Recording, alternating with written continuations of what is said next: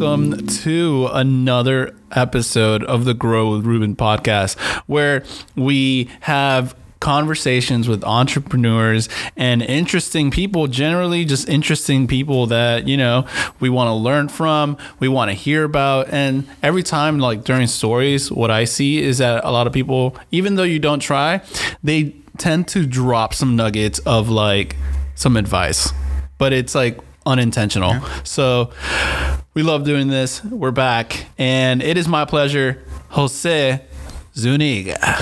How's it going, man? Going good. It's going good, Ruben.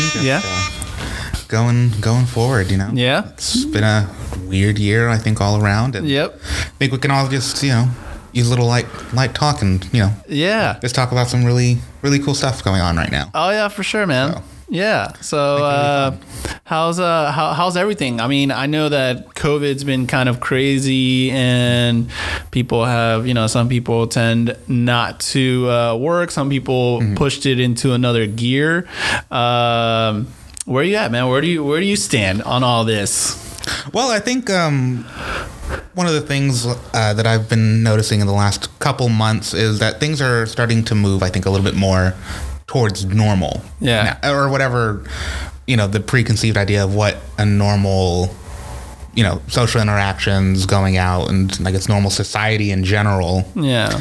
You know, it's still, you know, a pretty good far off before we start to, you know, I guess kind of really start to settle back down and things like that. But, you know, with vaccines and, you know, everything like that going on right now, it seems like we're just kind of heading a little bit more towards a little bit more stability. And, you know, I think it's interesting, or it's going to be interesting to see some of the things that kind of are a holdover from this year or last year, probably more the next coming year, maybe even into next year. Yeah. Some of those things that are kind of holdovers from the society that we've been living in. And like, what kind of, when you say holdover, what exactly do you mean? Me personally, I think the idea of what is necessarily sanitary is going to kind of be warped. Not in a, I don't think in a bad way, but, you know, the idea that we've had one of the lowest, I think, if not the lowest recorded number of colds last year. I mean, obviously there were other, you know, there was something else going around. Yeah. But when it comes to, you know, diseases like that and things like that, I think people, you know, might, you know, tend to be a little bit more aware or a little bit more cautious when they're, you know, out in public as they are, because we've, you know, been trained and programmed to have these kind of programmed I don't mean that in like a deep state kind of way, but absolutely, you know, though. I think it's some of it's good. I think there's a lot, you know, that can be taken from, you know, let's sanitize our hands a little bit more. Maybe let's not, you know, have open things of food that we're all touching at the same time in the same setting anymore. You know, I think that's going to be some of the things that hold over for the next stays years. Around, man. I was actually having this conversation yesterday where we were talking about playing beer pong, right? So it's crazy how we used to play beer pong, and back in the day, you know, people have switched to, well, I don't know if this is for everybody, but certainly for me, right? So as I got older, the parties that I ended up going to that had beer pongs, it would be like filled with water. You know, and then you would drink your beer and drink and don't drink the water. You just play with it. But back in the day, I remember it would be like same cups, same beer. We would use the same ball, and then everybody would take a route and blow on it. Like, here, blow on it for good luck. Yeah, it's like. And then you would drink the beer that ball landed in, even if the ball has rolled into, like, you know, dirt or whatever. Down the driveway. And now you like look at the water that it falls into, like, oh my gosh, that's what was in there. There's grass. There's grass. By the way, guys, Alejandro's in the house. Sorry, He's got it. Okay, there we go. It's official now. It's we're rolling. Now. So yeah, man, that's crazy. I think a lot of those things will hold over. Speaking about vaccines, I know that, you know, vaccines have been rolling out, and maybe, you know, it's weird to say that that's why the numbers are coming down. On a mass scale, I think that it is making a difference, but I think we were on a downward trend anyways, at least here in Florida and Texas, and not here in Florida, but here in Texas and Florida, and Texas, Florida coast. Texas, Florida coast, right? And so speaking about vaccines, have you been vaccinated? I have not yet. I'm going to try and get into the next round, but it's just generally been, I know it's something important, but not something that's been on the front of my mind, and I know it should, but but not yet. Not yet. I mean, it doesn't seem that you are at risk. Doesn't seem like you're at risk. Look like you're pretty young. The beard is kind of gives it some age, but keeps the COVID away. That's the real. You gotta have the beard. Yeah. But, so yeah, man. So it has been kind of a weird situation for everybody, and everybody's kind of getting used to different things. So what got you into? What are you doing? Well, right now, I'm kind of working on, real estate, obviously, but I guess something else that I would say that I'm really passionate about, or something that I want to get going maybe within the next few years, or definitely at some point as a way to, I guess, as not necessarily a side hustle, but something as a legitimate business is getting into food. And that's mostly because I have a pretty...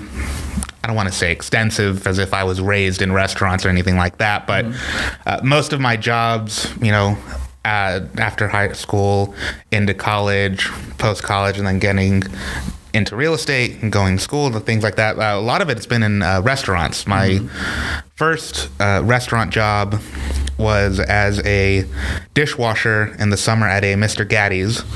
I think there's still a couple around. I don't know.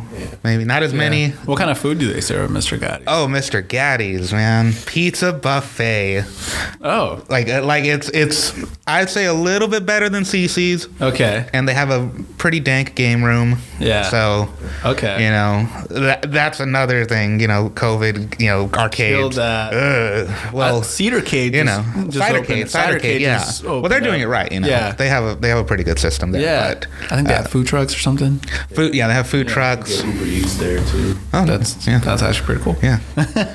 Yeah. And I guess going from there, a huge jump was going from dishwasher, went to school, first couple semesters, came back for the summer in Houston. Yeah. And I worked at a really high-end European restaurant as a server, kind of small place in Midtown in 2012. So, definitely converting over as far as the neighborhood revitalization, but it was still, not what it is today. I being in Midtown in 2012 and what it is today is just completely different. But little hole in the wall, super high-end European restaurant. Shout out to Charivari. It's not there anymore, but that's where I kind of learned that food is important. Yeah. And I'd always kind of cooked a little bit, but never really got that kind of switch turning that, food, there's a little bit more to it than just making something that tastes good. I see. And that's for me. Okay. Everyone has their own different relationship with food. Yeah. To some extent, but for me, that's something that's kind of important. But everybody has a relationship with food. Everyone does have a relationship with food. Some kind of relationship. At some point. Even you always have a relationship with food. I'm not gonna lie, I'm a big pizza fan. Okay. So do you watch Barstool Sports? I catch. Just his one bite stuff. Yeah, I love that. That's so good. I kind of envy that. I would like to try. A pizza everywhere. I did for my honeymoon, we did go to New York to have pizza, and then to Italy afterwards. Oh. And the pizza in New York, it's good. Don't get me wrong. Mm-hmm. It's better than what we have, I believe. Oh, yeah, Houston, I'd say. Yeah. But not to knock Houston. Yeah, Grimaldi's has some pretty good pizza, I think, here in Houston. but I wasn't blown out of my mind. Right. And then Rome, it was just pizza. Yeah. The Amalfi Coast had the best pizza that I've had. The Amalfi Coast? Yeah, the Amalfi Coast. And where is that? I'm sorry. It's okay. No, it's totally fine. I wouldn't know either if I wasn't in Italy. It was like a bus tour to the Amalfi Coast. It's basically just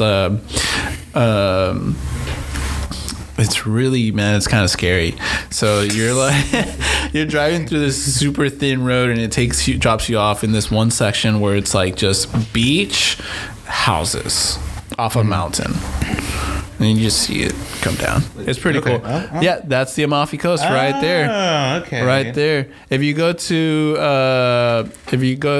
Growth Ruben on YouTube, there's also an Amalfi Coast video on there too. Wow. We can drop that. That is pretty. Yeah, check that out. I was right there. I was right. Wow. Go back.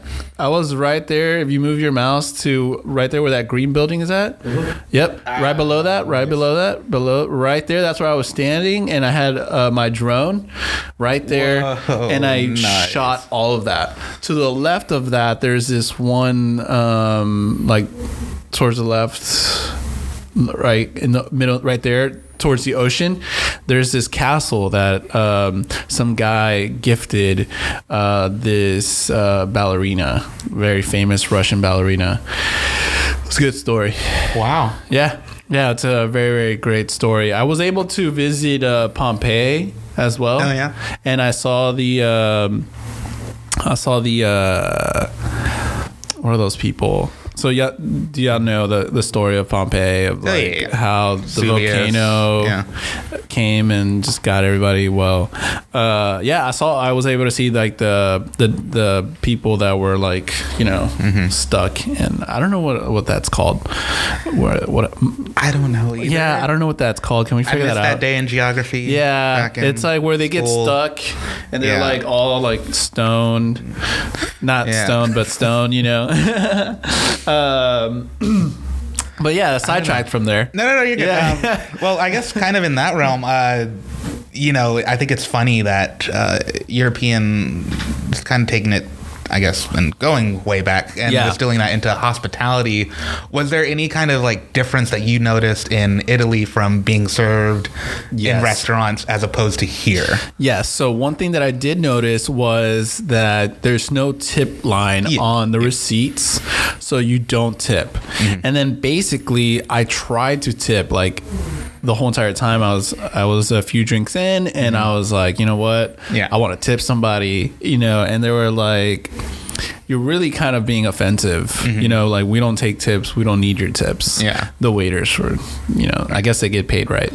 Yeah. I mean, they get paid. They paid hourly. Yeah. But, yeah. So that was one thing I did notice. Another thing that I did notice was that even hole in the wall restaurants had a waiter with like the sleeve thing. They come and serve you, and it's like all kind of a fancy setting. Yeah. Even in like servette, I think it's the thing's called. Yeah, what's it called? The servette, like the napkin. The napkin thing. That you have just in case. Yes. Yeah, I always carry one of those. So that makes a huge difference, because I was like trying to be conservative on the amount of money I spent there. So I was like, let's not go to the most fanciest place, and it still felt nice. Yeah. And that that kind of homey and being welcome through hospitality. That's what I really like from it. Yeah. Even in I think the Europeans have a pretty good idea and tradition of having that almost like a Southern hospitality feel to it, but European. Yeah. If that makes sense. That does make sense. Like it's just so ingrained in them that if you're going to have a place, if you're going to have a restaurant or have people over, that you're, have you eaten? Here's food, here's wine, here's this, here's that. Yes. In some places, if they're feeling welcome. Yeah. I'm sure that there's, disparity in that idea between people. People are individuals, but as a whole, that idea of, being welcome through someone's hospitality, being, approved, or, being part of a group of people through hospitality is what I really enjoy about it. About making food. Not necessarily about making food, but it's kind of like you're sharing some of yourself with it. You're taking care of other people in a way. You're feeding someone. That's, you giving a piece of yourself to somebody. I spent time on this. I thought of you making it. Wow. Maybe not even, I thought of you making it, but, but someone might be coming over. Let me have a couple things just in case. Have a few things ready and, be ready for something. That's a good way to put it too. Exactly. Wow. I was like, man, I never thought about it to that extent, but that makes a lot of sense. But I bet it hurts though if the person cancels. If like a person cancels and you're like, you dove into this. I'm maybe. Yeah. It depends. It's like a lawyer. It depends on the situation, but I think there's a lot that can be, I guess, transferred over or applied from that aspect of my life, working in restaurants, that hospitality, that kind of welcome feeling that you want people to have. I think a lot of that can apply into real estate. And just not even necessarily hosting open houses, obviously, right? And hosting open houses and being with people like that, but with clients too, I think there's a lot that can be learned from a really, really good dining experience. And so I was going to ask you, that's where I was leaning. You're in this restaurant industry, you're in it, so I don't want to go too much into, because I know you're somehow you're gonna make it work, and I want to hear that, but right now you're a waiter, right, at a spot around Washington area, right? No, not right now. Not right now. That's not what I'm saying. Where we're at, I'm saying where we're at in the story.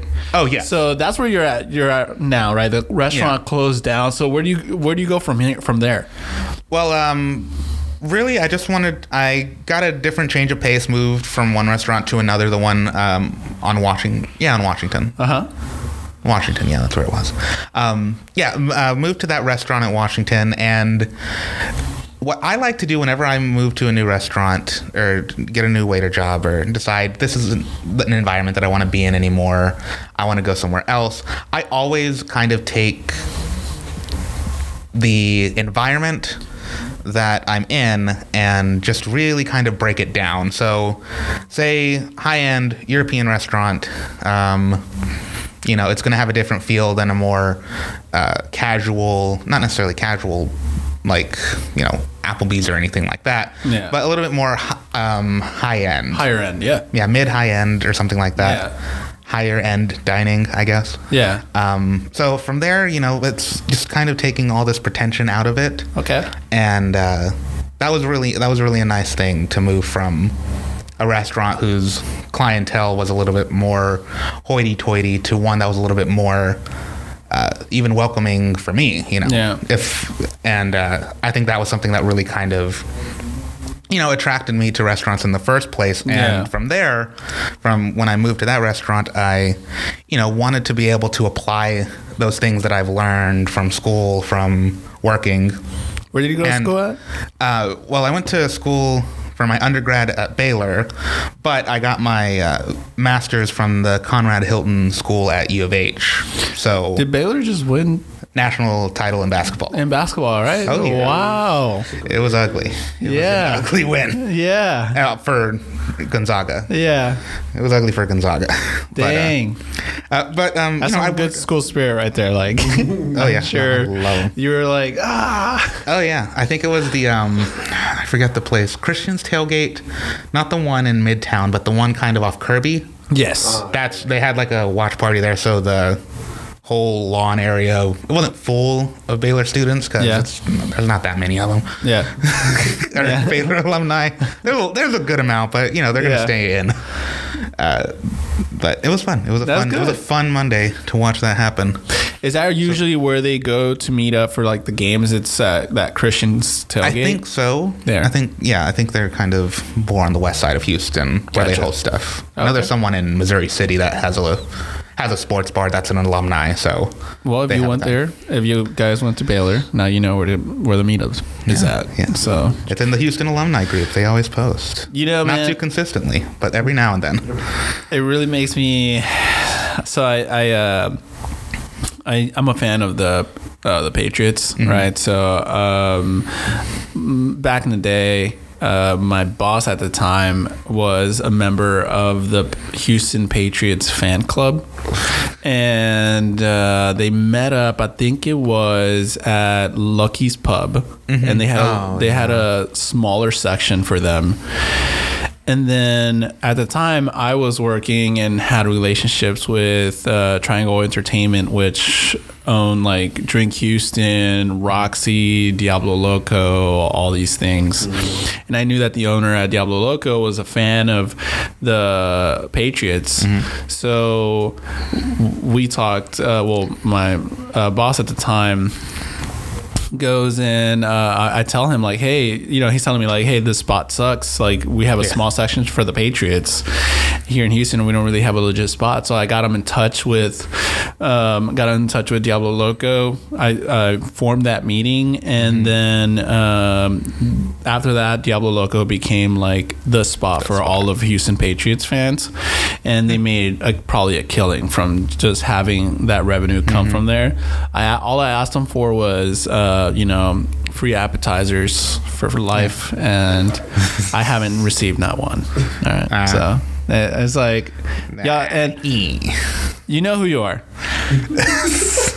If you hear this, you know who you are. Citywide beef. Got it. Watch out. Somebody share this. Share this with all of them.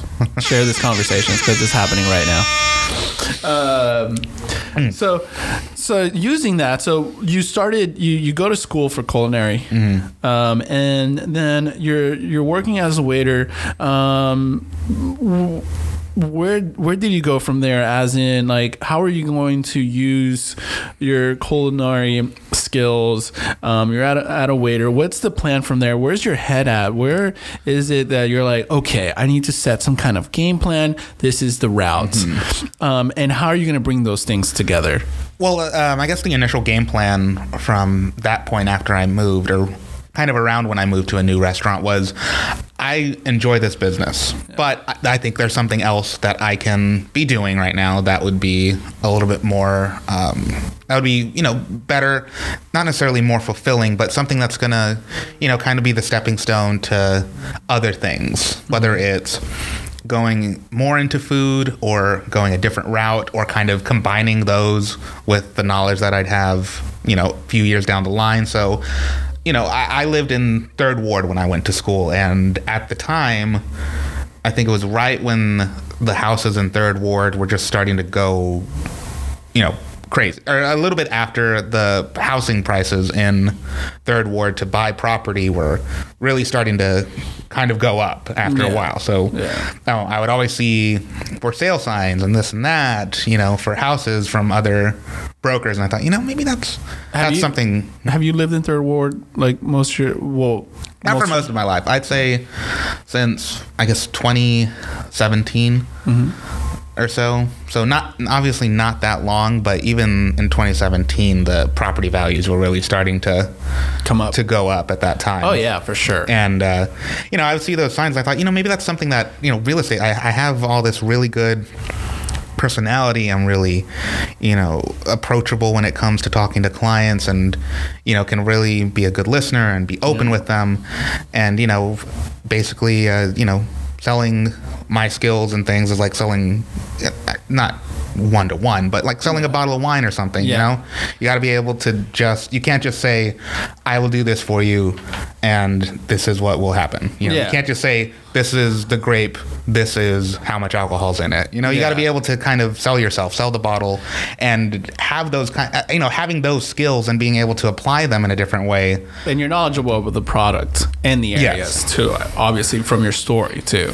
Yeah, exactly. And I think there's definitely that confidence comes with knowledge about anything. Enjoyment in food comes with knowledge with it about it. Right. So I don't think it's necessarily you need to know everything about food to be able to enjoy it, but I think you need to be able to have a really good knowledge of something in order to feel confident talking about it and talking about yourself and how you can help or apply or serve someone. Right. Have that hospitality for them, but you really have to know what you're talking about. You can't just make it up on the cuff every single time. Yeah, you can't just wing it. You got to have at least a base. You can kind of branch out from there, but if you got to know something about it. You got to know something about food, something about wine, something about real estate, or just something about how to talk to people and know what and listen to them and know what they want to hear, know what you want to hear, and being able to kind of just communicate better. So did the wine come from like an experience at your waiter job? You're like, I'm selling wine. Where did wine kind of come into the mix, or was that just part of the culinary school? It wasn't part of the culinary school, but it was something that I, at the time, really focused on while I was in culinary school. I took my introductory course to become a sommelier. I didn't get the actual registration for it. I just took the 2-day introductory course, took an exam, got a little adorable little pin that you can wear on your lapel. And it's silly to wear the introductory one, but as you get higher, advanced, master, it's kind of a sign of, I did this, I know what I'm talking about. But no, I mean, wine just kind of became something that I really wanted to know more about. And I think there's an extra enjoyment that can come from wine and knowing more about it. I don't think it's necessary to know more about it. You can enjoy a, really good $100, $200 bottle of wine. I don't care who you are. Right. If you like wine, you'll like it. But knowing the vineyard, knowing the process, knowing, the soil in that area, knowing the temperature, knowing those conditions, it makes you more confident when you're trying to talk to somebody about wine or selling a bottle. Yeah. And, and again, that's something that I see kind of a one-to-one right there. Right. And, talking to someone about real estate. I wouldn't consider myself an expert right now in it at all. Not to the extent of food, anyway. I see. But you have to know what's going on. What are the conditions? What are the, what's the market looking like? What are the mortgage rates at? What are neighborhoods doing? Right. I mean, I have someone that I'm talking to right now as a buyer, and they're asking me questions. Is it looking good to buy a house? Is it looking good to maybe get a condo instead? Right. And I don't want to lie. I don't want to say that great time, buy a house right now. You're going to pay a very fair price. Right. I'll say I did my research, looked, and condos are a better option right now. It's obviously not going to be as much as a house could be, but being able to say to that person and talk to them like a person as opposed to talking to them like you're trying to sell them something. Yeah. And just really being honest. Being transparent and real. Exactly. Yes. It's being real. Yes. It's being real. Yeah. I don't know that question that you asked me about this wine. I'll get you an answer. Right. Should I do this or that? This one might be better for me, but this one is definitely better for you. Yes. I think you should do this. Yeah. So. What's your favorite wine then? Oh, I would say, I think I'd go a little bit more Italian. Okay. I would just in a very broad statement, I think I'd go Italian wines. I think they are a lot more adaptable to food because you can find something, except for Super Tuscans. I feel like those are cheaters because a Super Tuscan will take all these, it's basically a blend of any grapes that they have. So you can create kind of a perfect structured wine. Yeah. And, great. Yeah. But I kind of like the little idiosyncrasies of the classic Italian grapes that they have. Yeah. And I agree, totally. And they're drier, they're not as heavy, and even from the red to the white, you can find something that's gonna be pretty adaptable. I don't think you go with a dry Italian red for like a steak or something like that. You really need something kind of meaty and gamey, but Italian reds and whites, great table wines. Right. You can serve them up to anyone, really approachable. So I'd say those are my favorite. I mean, what do you prefer? I'm a big, I almost now only buy Italian wines. I used to just, try anything. I'll go low budget and I'll go high budget as well, depending on who's coming over. And then just mix it with some brie cheese and what's that called? It's called, what do you put on the cheese and crackers? Man, it's called. What's it called? Google Fing. See what is Fing? Yeah, it's feng shui. No, it's cheese and Fing. I think it's Fing. Google that. I can do that or ask my wife right now. What's this? Say this F word associated with cheese and crackers. What do we put on the brie cheese? Fondue. Is it Fing? I can't. I could be butchering it. It's okay. It's pronounced Finke. Finke. I don't even know what to type in. Just type Google in find cheese. It's also so I text her. Hopefully, she responds back. Speaking of cheese, though, find that out. Speaking of cheese, kind of to pull it back to real estate, things like that. Let's take food and put those together. Yes. Let's take food and put those together. And what can I do other than just straight up hospitality, being, a good server to a client, basically? Fig. Sorry. Fig. It's fig. Fig. Okay. I was so close. It's pronounced figay. It's figay. We have fig crackers, But it's kind of taking that the service aspect one, but also what can I do that is fulfilling creatively? Yes. In real estate with food. Okay. So I'm excited for this. A lot of it, is based with COVID right now. Right. And I'm pretty sure I can't.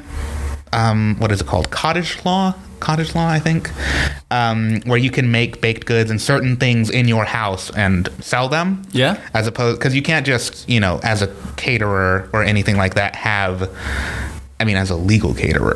Yeah. But as a caterer, you can't just make food in your house, store it in your fridge, and then take it to an event, like hot foods, chicken. Fish, things like that. Yeah.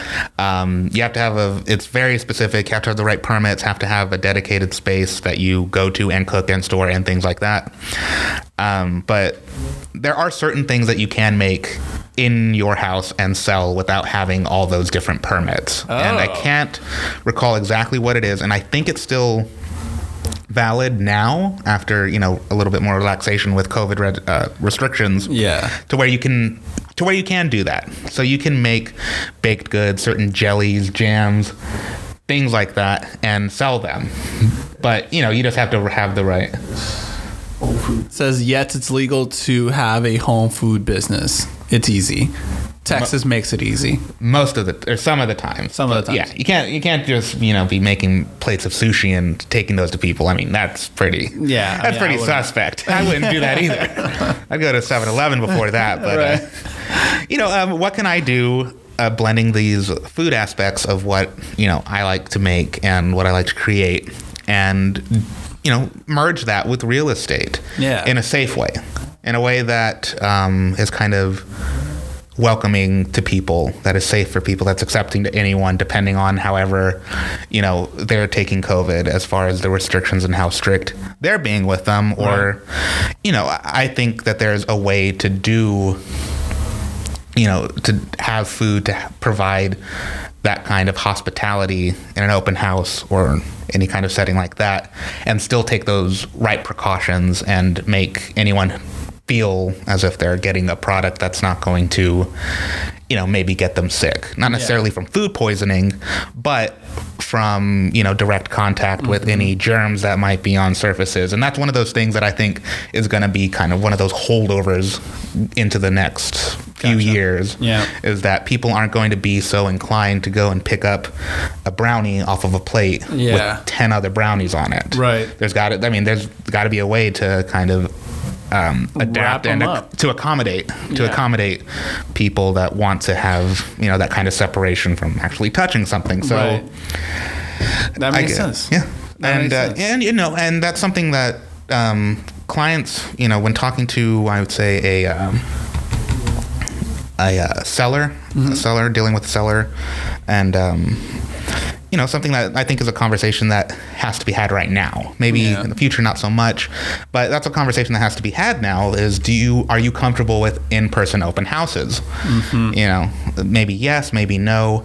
Maybe they're going to say, I want an open house every week. Okay, here's how we can do that and still provide a safe environment for the people that are coming, safe environment for you, and kind of keep things as normal as possible in that situation. So that's how you kind of mix in so what exactly would you recommend, right? So for an open house right now, you're kind of you want to bring some food or something. What would you recommend other than just wrapped up food? Well, I think just kind of going from square one, how to make this a safe experience for everyone, into here's the food that we're serving.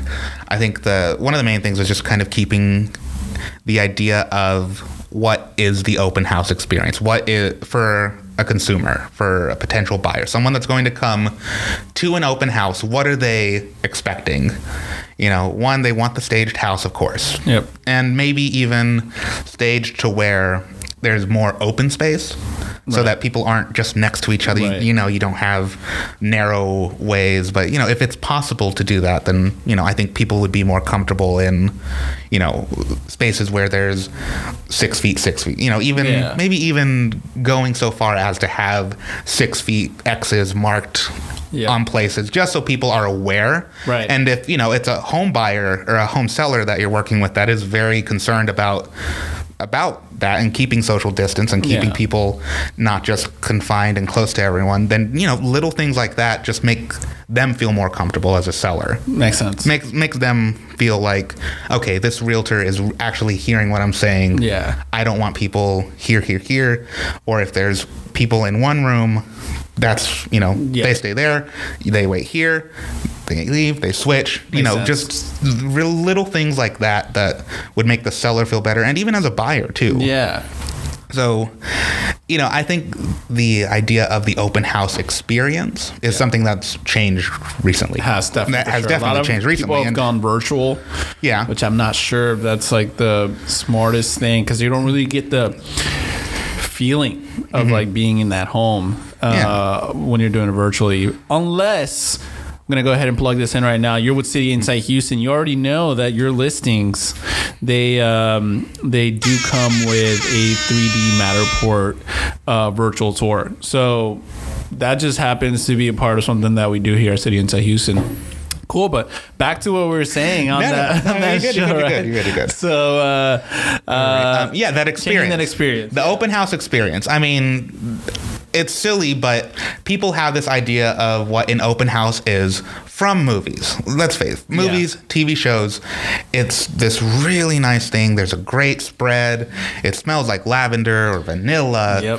There's music playing. The lighting's perfect. There's this preconceived notion of what an open house is already in the public perception. And it's how do you take that and actually make it possible in COVID right now, and staying within health precautions, and keeping everybody happy, even, going from the person that would be a hypochondriac to the person that doesn't want to wear a mask. You have to be able to kind of accommodate and make all of those people feel welcome. Right. And that's where I think that kind of little extra hospitality imagination comes in, to where you can kind of go from that person's point of view.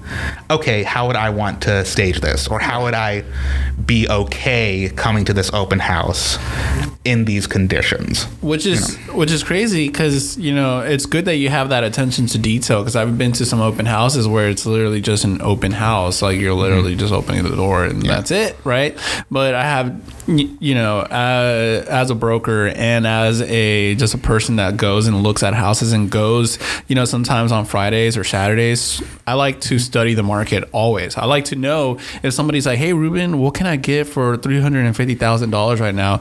I can name some houses from the top of my head in a normal market, right? So not right now, because right now houses are lasting about not even a day. Some houses are off the market the day of, right? So so it's a crazy market right now. We'll talk about that in a second here, but these open houses, though, some of them you come in and it smells amazing. You're like, oh snap, it smells like fresh laundry. The lights are perfect, like you were saying. There's some tunes in the background, and it just makes you like, oh, I want to be here 24/7. That's kind of what sells. And I know that there's that gap where a lot of agents don't see that. They just see, just open a house, open the doors, be there. That's great. Please sign this form. Put a balloon out. Done. Take a picture in the front that says open house. Game over. Yeah. I'm going to wear the most prettiest dress or suit ever and try to sell myself instead of the house, No big deal. But going from there, going into the open house, we got through the vegetables. Now let's eat the steak. Yeah. Kind of feeling, I brought a few things. Oh, snap. What? I think there's a way, and I'll talk about it in a little bit, as far as going full open house or maybe a little smaller scale, for, agents that are either just starting out, especially now in this environment, starting out. Yep.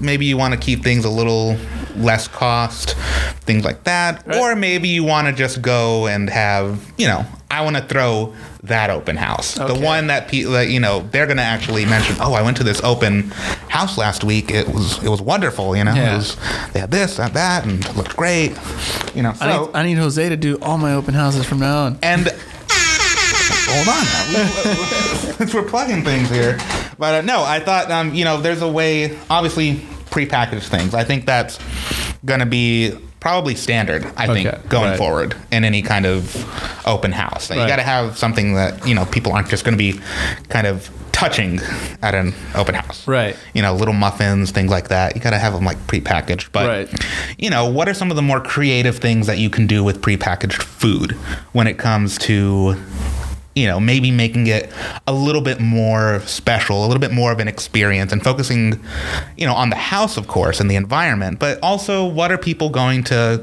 literally take with them when they leave? What are they going to remember that open house for? What are they going to remember you for? Are they going to remember the conversation that you had? What are you going to do to kind of help with that? So, I think going a little bit more above and beyond. So, keep it simple. Maybe something like, prepackaged pretzels. Okay. Easy. Done. Crackers, things like that. Crackers. But you want to go maybe a little bit more fancy schmancy, little prepackaged kind of charcuteries kind of feel to it. Wait, is this brie cheese right here? Brie, smoked Gouda, salami, capicola, and calabrese. And that's just a great tomato there for, maybe people like tomatoes. I'm going to eat this. No. I brought these for whoever wanted them. That's why I brought them. So brought a couple of those, awesome. And then maybe people don't like olives. Maybe people don't like the taste of pickles or anything like that. But, then you have, for the charcuterie, the pickled items there in a separate container, maybe little toothpicks or forks so they can eat them and not get their hands all dirty and whatnot. So Nice. You know, just having like a few little things like that. I think on the right little board, or like little wooden serving tray, I think that would be adorable. That's genius. That's cute. Yeah, and you can take this like exactly, right? exactly, and then with your sticker on here, maybe. Oh yeah, for sure. Right. For sure, and then maybe as a pastry, just like prepackaged little macarons there. Macarons. That does smell good. So are these fresh? Are these you made yesterday? You made those yesterday. They were made yesterday. Yeah. Nice. So, I think, there's still definitely a way to have someone have that open house experience. Right. Because they want to see the house, but, what kind of spread do they have? Do they have any snacks maybe? Bottled water. Yeah. Is it bottled water? Is it, bread? What do they got? Yeah. When I go into a place and I look at a house and, you see something like a little special here. Yeah. I think it takes a little bit more effort on the, seller, on the agent side, of course. Yeah. But, things like this, if you go to the right stores, it goes a long way. Yeah, little things like this. And I'm going to plug them. Free advertising here. Aldi, ALDI. If you've never been to an Aldi, it is wonderful. It is, I don't know how to explain it. It's a grocery store, but it's just a little bit different. Yeah? Yeah. I love Aldi. I haven't gone to Aldi. That's where I got Aldi. I mean, they have really, really good priced items because they don't have name brand items. You're not going to find Nabisco. Murphy's cheese. Yeah, no. You're not going to find Tillamook Craft, things like that. You're going to find their brand. I see. And it's a very good brand. It's the same people I think that own Trader Joe's or owned Trader Joe's. This is just kind of their European kind of version of it. Not as frilly as Trader Joe's, but a little bit more bare bones. I haven't gone to Trader Joe's either, man. They broke down like the grocery system in general. Oh, yeah. The cashiers don't stand the whole time. They actually sit down. Smart. You bag your own groceries. You have a quarter. You got to put it in, and that's how you have your own cart. That was like Ocean's. And then put a thing in it. I don't know if y'all remember Ocean's. Nah. Y'all don't remember Ocean's? Oh my God, you guys are not originally from Houston. So Ocean's was like off the Beltway. Okay. It's off the Beltway, and it was Food Town, where Food Town is, like Beltway and like Bissonnette or something like that. It used to be this Ocean's. I remember getting lost there once. Fond memories of Ocean. Yeah. So I remember getting lost there, and I believe Ocean's still exists in like foreign, like European countries. I've seen them there, and I was shocked. I was like, "What? That's an Ocean's." Man, no, yeah, but that's super interesting. Thanks for bringing this the food. I'm gonna eat these two. And just take your goodie bag. Yeah, and then, like, as you're leaving, and that's one of the things too. Like, how do you keep health guidelines relatively accessible to anyone that's coming through, depending on how they might be taking COVID or how serious or not serious they're taking the precautions, and that's fine. But you have to be accommodating to anyone that's going to be coming and looking at the house. So that's true. Have the table set as they're leaving. Please re-sanitize before taking anything. They have their little, I'm thinking like a little half-cut, what do you call them? Sandwich bag, the brown bags. Yeah. To where they can just hold them like open palm like that. No. Brown bag, cut it in not as tall. So instead of being this tall, it's like this. And then when they open it, it just opens up on their hands. Yeah, it just opens up little rectangles, and then they can, kind of as they leave, put their things in there, and then, they have their little snack pack that they're taking with them. So physically, they're taking something with them. You've given them a physical object that is going to make them remember, oh yeah, that open house. Right. Or, oh yeah, that agent. Yeah. Even if, they're just a looky-loo going through, like, oh man, that was a really good experience. When are they throwing another one? Let me put them on the that's your thing. alerts. When is this agent doing an open house? Guy has to have all the open houses. I'm not in the market for a house, but now. Then, so what can you sell? So I saw that, you said we can sell food in Texas. What can you do and what can you not do? Because let me just give you a little story, right? So I used to work in property management, like I mentioned before. And I remember this lady, she, I don't know what happened, but she wasn't working anymore, and she was just making pizzas out of her apartment, and then selling pizzas out of her apartment. So I don't know if that was even. Like, I don't know if you can even do that, and on top of that, and respect the hustle. I mean, I'm not saying nothing. So she was making pizzas and she was selling them, and once they, I don't even know if I can share this, but who cares? People move out. I didn't say any names, and it was like one of the most disgusting like move outs I've ever seen. And it's just like, I can't believe people were like eating these pizzas. Yeah. They brought me a sample to the office. I was like, I don't know, but it's pizza though.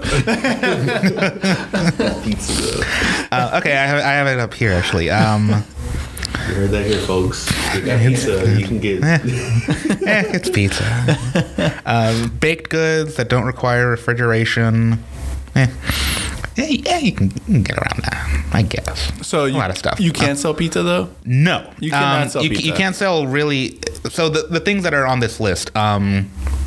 Canned jams, dry mixes, vinegar, mustard, things that are, it gets a lot of things that already have kind of a natural preservative because that's just how they're made. You make pickles, it's going to have vinegar. So you take the, best practices possible. Yeah. And even if you kind of mess up, there's enough vinegar in there to kind of keep it in check. Yeah. Fruit pies, like I would think if you're going to, like a fruit stand on the side of the road, like, coming down 290 or going out 290, if there's any like, big fruit stands or anything like that, they're selling honeys, they're selling little pastries, they're selling fruit that they've, grown or have, things like that. So you can't really do prepared foods like hot foods, pizza, burgers, things like that. And I mean, on Facebook Marketplace, I don't ever really want to, knock the hustle or anything like that. But, people that make the to-go plates, like in the,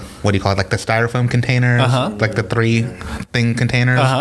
There's definitely people that advertise, and I would only assume don't have a dedicated space that they rent out to prepare the food, because you can do that as a caterer. I mean, you don't own a restaurant or a kitchen.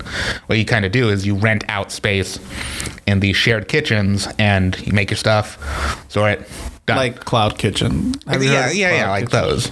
But there's definitely different tiers or costs depending on the facilities. So you can do that. But, if you're just selling plates and things like that, I'm just going to assume that, you don't have a space. But, as long as your kitchen, hey, if you feel comfortable doing it in your kitchen, I hope that it is of at least 8 out of 10 sanitation. Yeah. Hopefully, at least.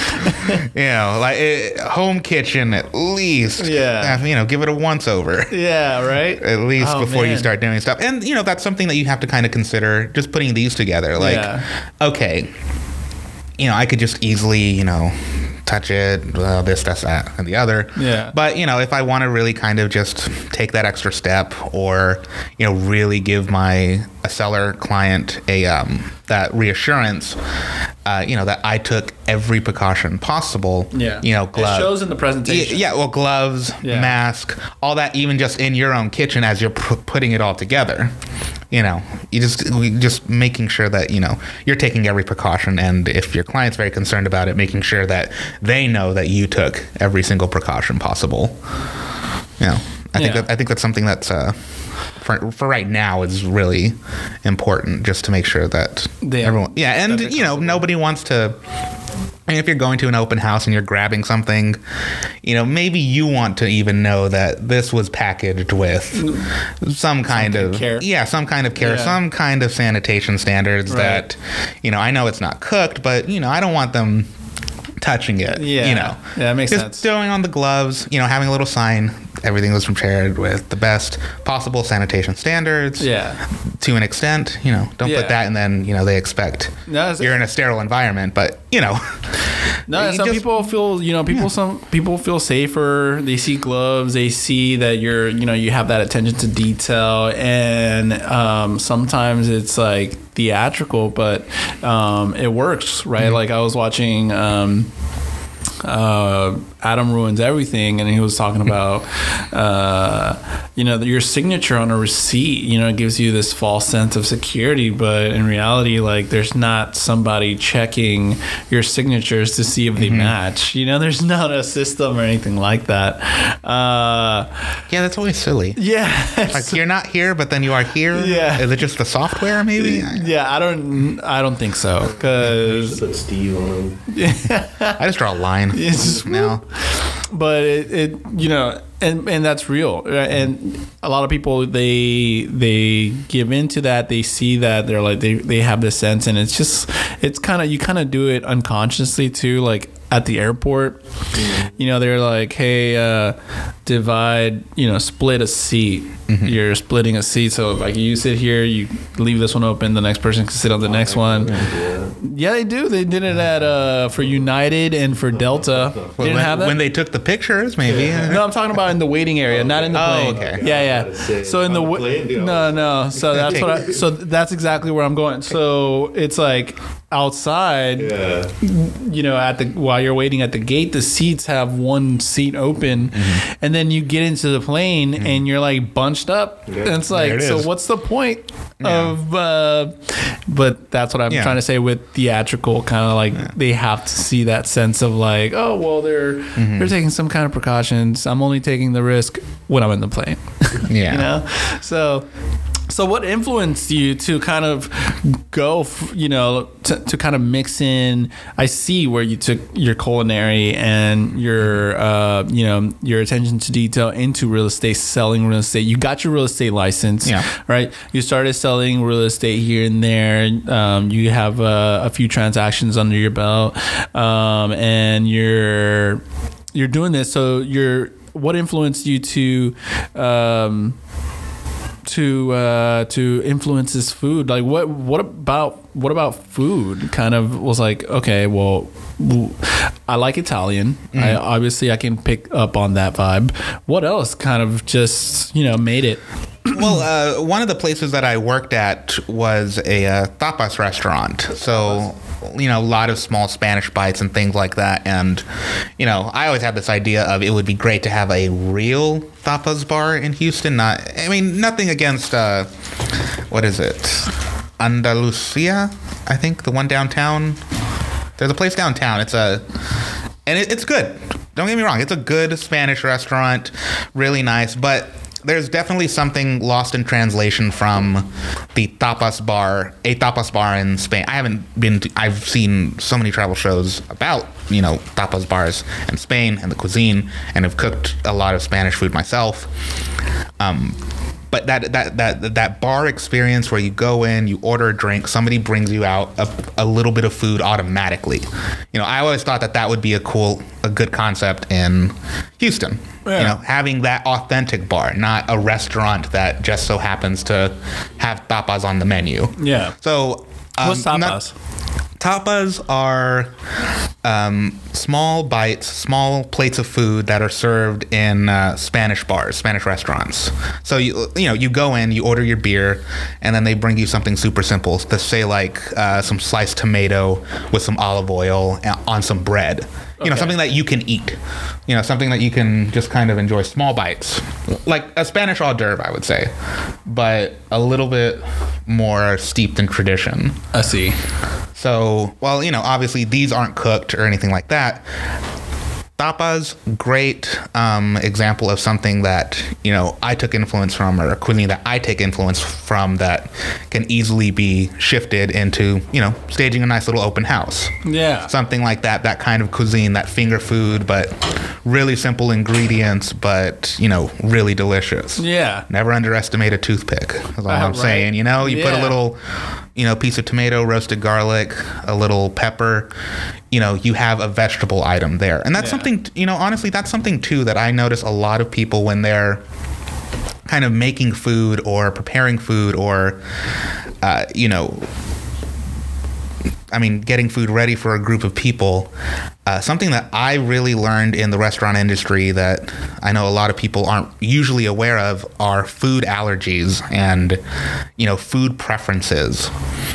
So putting together this would be great, with the food, with the meat and the cheese touching. Maybe people aren't, too keen on meat. So you have to have some cheese ones available. Maybe people are lactose intolerant. Maybe you just need some meat ones available. Yeah. Maybe just some vegetable ones, pickled ones, this, that. I didn't want to put the olives in this one because a lot of people don't like olives. That little briny flavor, that's going to ruin it for them. So let me put this in something else. Yeah. Let me have an option for someone that's, allergic to gluten.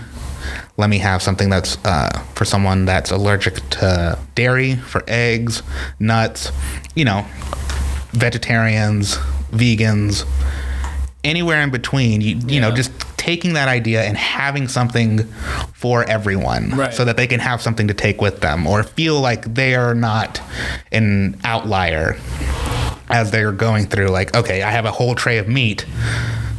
Great. Yeah. That's a very specific group of people that would want to eat that. Yeah. A lot of people, but, a lot of people also wouldn't. Yeah. So, I think there's a really good application of knowing a lot of different cuisines and a lot of different cooking styles. Yeah. And being able to take all those food allergies and food preferences into account and make it a more welcoming experience for everyone as opposed to just who you think everyone is. It is, right. So you give it a lot of thought.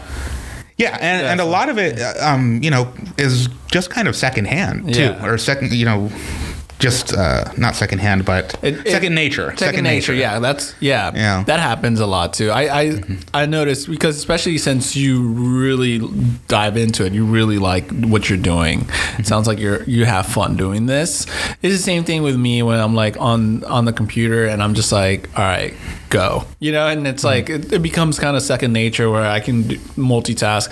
Actually, I don't even know I'm multitasking. I feel that I like mess up a lot when I tend to multitask, but I feel that I'm most comfortable in my head is when I'm multitasking. I feel like if my problem is that I'll be doing something and then I'm like, oh wait, that's a great idea. Like I'll think about something that has to do with a second project. I'm like, okay, well let me stop everything I'm doing now, jump on the next thing, and I'm like, all right, that's as far as I thought about that project. Let me go back here, and I'm just like going off. So, but it becomes kind of like second nature. And then looking over contracts and kind of keeping processes and procedures in place, and it does become second nature. So it's good that that is. So are you doing anything other than so you're mixing it in with food and real estate, which is amazing. That's a really good niche. It's a good niche too, because not a lot of people are doing that. And shout out if anyone needs any kind of open house, food preparation, anything like that, I am more than happy to help with that. Plug it in. I don't honestly, just for cost. Yes Way Jose Real Estate on Facebook. I'm probably gonna put together a separate page, just kind of for food. Yeah. And basing it on that, but definitely seeing updates on food that I'm making, and I'm starting to put little things that I make onto my Facebook page and making little posts. I have this idea for a treat Tuesday, so every week is just a little, hey, here's some muffins and a little cute little thing on a nice little plate. Instagram picture. You have a YouTube channel where you make these, like, since you're making them, you're constantly doing that. Why don't you just record yourself doing that? It's just because it's such a kind of spontaneous thing that happens for me, and unfortunately that just you know, if I'm feeling like I want to bake something or make something or cook this food, or Saturday, or this past Saturday, the Friday before, I was making pho broth overnight, you know, just kind of on a whim, let it go overnight, and then ate it Saturday. Yeah. It's not really anything that I do that's kind of planned out, if that makes sense. I see. Unless it's for, you know, someone else or for an order for a specific reason. Yeah. It just, I don't want to make it sound pretentious, but it just kind of happens. You're right. You know, I bake or I cook something and it just happens. So are you going to get into like any kind of a catering or? At some point I do. Yeah. Right now I have a thing that I'm going to be working on in, I believe, June. That's going to be a pretty solid event. Again, just kind of small things like this, but, you know, cooking for 50 people, 100 people is different than cooking for 10 people. Yeah. You know, you have to be able to have the sample, have something delicious that you take to someone to try out while they're trying to consider you. Okay, that's great. You made 5 of these. Can you make 500 of them? Yeah. And it be the exact same quality. You know, everything's going to taste the same. Right. It's going to be good. Right. So I have one of those in June, but I want to see about kind of expanding that a little bit more. And I never really had the idea until just very recently of kind of, you know, outsourcing this little, you know, amount of staging and food preparation for any other realtors here in, you know, in this building or anywhere. Yeah, exactly. Office, you know? Yeah. And it's something that's that I really kind of enjoy doing so much that I mean, I don't want to say that I would undercut the, you know, anyone that's looking to, like, you know, try and do this themselves, but I, you know, wouldn't do it for, you know, a ridiculous amount of money, for a catering amount of money, you know? Yeah, I want to be fair. You know, if you want something, then if it requires a little effort, and, you know, appreciate it. But, you know, I don't want to do these and charge, you know, $2 a bag for one of these. Right.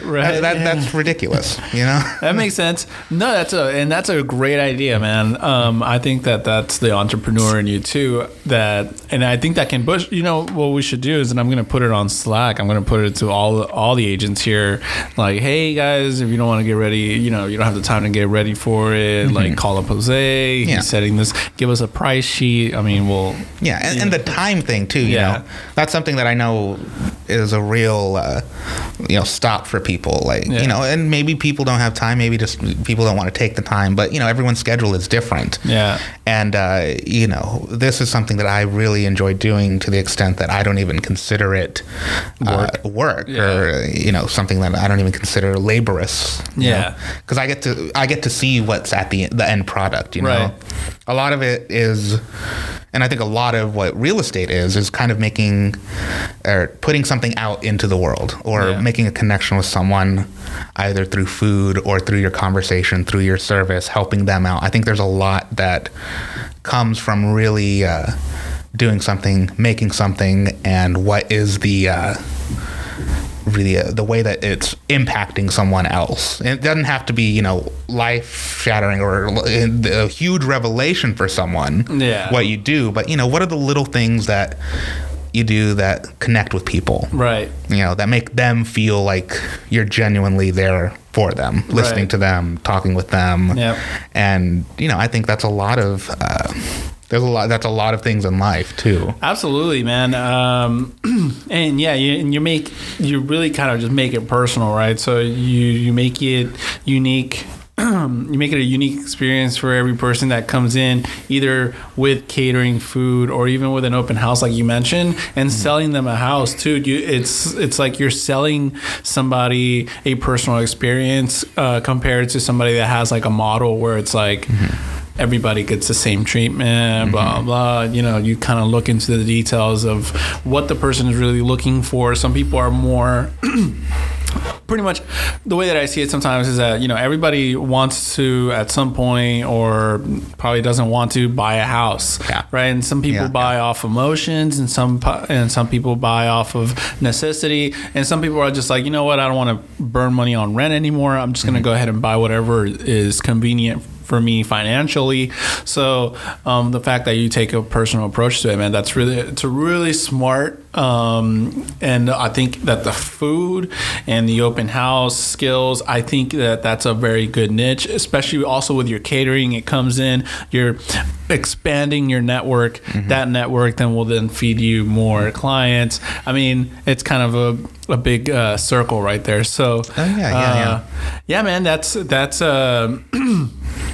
neat. I'm excited to try these out. So and the best part is it's all a work expense. And it's all a work. It's all a work expense. It's all a work expense. Yeah, I can just finish that up on board with that this past week, and I was like, oh wow, this is the first year that I had a 1099. So okay, yeah. And they changed it this year. 1099 SEC now, or from MISC. Yeah, I think it's just pretty much a name change, kind of, not so much of a functionality. Functionality, yeah. But I hired a CPA. She takes care of all my stuff. Shout out to you. I won't put your name out there, but thanks. Yeah, man. Do you mix any? You try to mix any like recipes and try to play around, create your own like? Well, that's something that I really take pride in. Yeah, being able to have learned these techniques, because I've only really been focusing on cooking for a few years now. Yeah, and I think I started cooking my senior year of high school, so that was 2010. And kind of coasted on that and what I knew from there for a while. And I would say it's been in the past 4 years that I've really been focusing, and the last 2 years that I've really been experimenting with stuff. So I think there's a real nice ability of knowing a technique as opposed to knowing a recipe, right, when it comes to something. Because a technique, you can kind of mix all these different elements from different cultures, different cooking styles, this, that, or the other. I can flavor this way, but I can cook it this way, right? I can flavor it like this, but I can cook it in a pot in the ground. I see. I can prepare the chicken in this way because it's how one culture prepares it, but then I can cook it this way, over open fire or this or that. And, just being able to throw a lot of things together, like tapas, you can put anything in a tapa as a tapas, pretty much anything is tapas, but, how do you, kind of mix different food flavors and things like that, when it comes to like making things like this, I want to make it as a little bit more, comfortable and approachable as possible. But, I think, it all goes down to just really good, simple food. And I think there's has been a real shift in trying to elevate those simple dishes into more elevated dishes, as opposed to just making the simple dish as perfect as possible, if that makes sense. Like taking the ingredients, but really breaking it down. What are the ingredients that go into this dish that is a super simple, it's nothing crazy. It's not a, hard recipe, but how do you take that and really just make it the best that it can be? Yeah. Where do you get the tomatoes from? Are you making the stock yourself? Are you, rendering the fat out of chicken stock as you make it? Are you doing this? Are you roasting peppercorns before you grind them onto something? Right. Or marinade. You use it as a marinade because, there's so many different flavors that come out of things, but usually all these old recipes and ways of making food, it's very utilitarian. I need to have the food ready so we can eat it. Right. But, taking that thing, I need to have the food ready. How can I make the food as simple and delicious as possible without, getting too pretentious with it? Yeah. No, I totally see that. There's a lot of detail there. That's why I can't cook. It's because my attention to detail is not the best, but no, but it's good. It's a good niche. It's a good niche for you, man. I'm glad that I get to witness the journey and see it. So, what's the plan moving forward? Well, I think the plan moving forward, obviously real estate, and with something like this, I think there's a lot of potential in people that would want to have that service taken care of, that craft services idea, and not even necessarily just for for hosting an open house or for real estate, but anything where you're going to have a group of people, coming through or together, do you want to, as a host, put all that together, or would you rather, pay someone just a little bit more, above food cost, to have it ready for you, have it staged for you, have it good to go, so all they have to do is just put the tray out there. Done. Yeah. Where's that event that you said you had? That is, I believe, going to be up in the Woodlands. Okay. So it's going to be for a quinceañera. Nice. And are you going to record that when your food services, everything that you do? By that point, I'm pretty sure that I'll have. Let me know. I'll have enough together to, as far as a production value, or if you're willing, I mean, if you're about it, I think we're about it, and we can come and shoot some of that for you. Okay. I mean, I'll see too, because I don't want to impose on the celebration at all or anything. Yeah. Like we'll wear all black. Why does Jose get a videographer? And I did. That's true. Right? But, that's true. They might have their own. I don't know. And they moved it from last year, so. Oh, they did? Well, yeah. COVID. So. Yeah. Right. So she was actually 15 last year. Yeah. It's a retroactive quinceañera. Oh, gotcha. So are they going to have a 16-year-old balloon up there? I don't know at that time. Yeah, just for pictures, 15. I see. Pictures, 15. I see. But they're gonna have a pretty big. Yeah, no, it's gonna be a pretty good thing. I'm thinking 50 plus, 1,500. I believe I'd have to 1,500, 50 to 100. I'd have to double check on the. Are they gonna be checking like the COVID passports? I don't know. That might be more of a facility thing at that point, but I don't, I don't know about the COVID passports. As far as good business practices, not necessarily ethically, but good for your bottom line, I don't know if that's the best route to go right now. Is to have strict COVID passport testing. I know Denmark has it. I got a friend in Denmark, and she has to get checked every 72 hours and have a negative, and just to go out to buy groceries, get your nails done, your hair done, stuff like that. You got to have a COVID passport every 2 hours. You got to get checked. Wow. Yeah. I tend to like read news from all over the place just to get. I know that there's like, depending on where you're getting your news source, it's going to be biased no matter where you go, right? Like it's going to be biased no matter what side it is. It doesn't matter. But hearing it from a friend is like, oh, it's actually like it's going down. Like this is real. This is happening, right? So that's crazy. The other day, we buy. I'm gonna say the name right now. I don't care. Wings and More, right? Like on 290. Usually that's our wing spot. We go there across the street and we buy wings all the time. They have an outside drive-through window, right? And I'm in the outside and I give them my debit card. I'm just like, hey, here you go. I got the 50 piece. And he looks up at me. He's like, okay, cool. So he goes inside and then he comes back outside. He opens the window. I'm outside. I'm more than 10 feet away. And he's like, hey, you got to put on your mask. And at this point, I'm like, I would do it. I respect businesses and I'm not going to enter your domain or anything without a mask. And I'm not against masks either, right? But at this point, you already got my card. You already ran it. I'm outside. I'm 10 feet away from you. There's people inside the restaurant sitting down without a mask. What's going on? And then if you hand me the food, but if you're next to me, like, dude. And I'm like, just run my card and drop. They had like a counter, so they can literally put it on the counter, close the window. There's a drive-through window, so. I'm like, I'm not gonna put it on. And he's like, shakes his head. He goes inside. He grabs a mask, and he comes and tries to hand me a mask. I'm like, I'm outside. I'm 10 feet away from you. I don't need a mask. Just put my food down. Let me go. Yeah.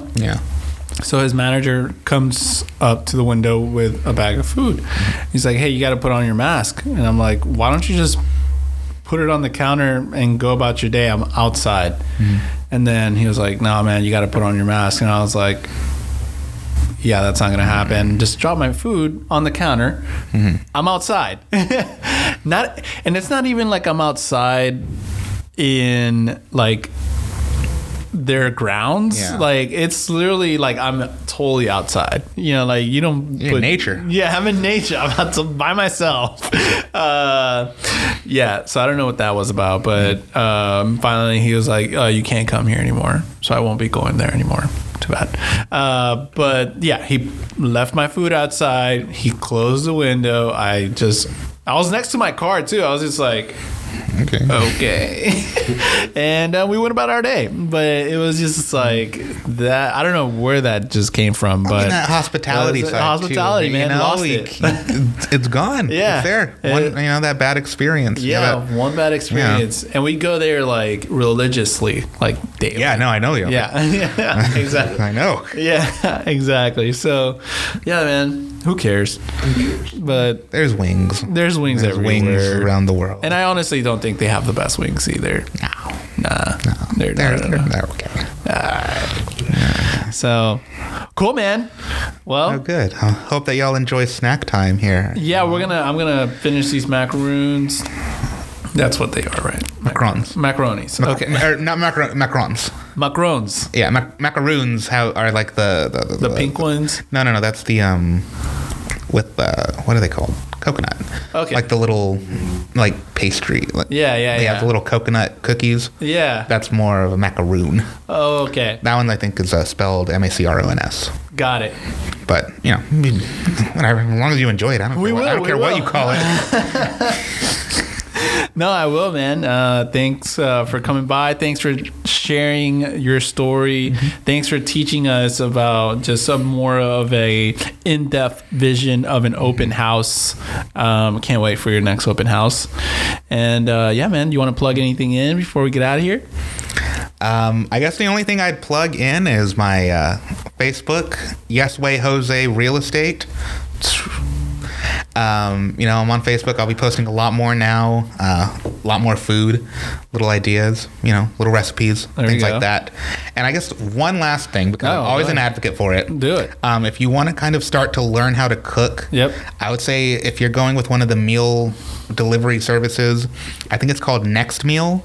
It's one of the cheaper ones, simpler ones, and from what I've seen, I like it more because you don't just learn a recipe that you're going to cook once. You're kind of learning different little techniques, how to make side dishes, things like that are, more accessible. And okay, I don't necessarily need the delivery service for this, but you're learning a little bit more. Okay. So what's that called? Next Meal. I think it's like $1.99 per meal to start it. Okay. But I'm always an advocate for people. To cook. Gotcha. Kind of just there's something really nice and fulfilling of having a tangible thing that you created, and even better if you consume it. Right. It's really nice. I don't think people need to do it every day. If they don't want to, that's totally fine. I need to get into it. I'm gonna check it out. I don't cook. I literally go out to eat breakfast, lunch, and dinner. And I could be saving a lot more money if I can just cook at home for sure. So I should be checking it out. A little bit of meal prep. It's fun. A little bit of meal prep. A little meal prep. Little rice, little meat, little vegetable. Boom. I wish I can get into it. I just like tell my wife, not that it's a gender thing, but I tell my wife like, hey, you get into cooking. She doesn't really like to cook either. So me and her are the same. We kind of try to help each other out, but it's really hard when we both don't cook. She cooks sometimes when she has time. you know, and I will never cook, but I will definitely pay for your meal. Yeah. Right. So, yeah. No, it's fine. You know, just do some couple simple things. Maybe do them together. You start an argument because you're not doing this right. You're not doing this right. Exactly. Then at the end, it tastes delicious, and then you got to also clean up the dishes. Yeah, I guess. Man, put that to soak. Yeah. Put it all to soak. Right. That's smart. I hate dishes. But, cool. Jose? Yeah, good. Thanks, man. Thanks for coming in. I enjoyed this conversation, and hopefully we do it soon. We catch up on what your catering has been going on, so and your open houses. Mm-hmm. So I appreciate it for sure. Any open house that the office has, I'd be more than happy to help with. Oh, I'm gonna share that on Slack. Absolutely. I'm gonna share that on Slack. So if anybody hits you up, I'm gonna make your own channel on Slack on there. So like if anybody catering, bam. Might even get on the YouTube. Boom. See what's going on there. Do it. All right. Got to get a mic. Thanks so much, Ruben. Thank you. I really appreciate it. This was fun. Sir. Definitely.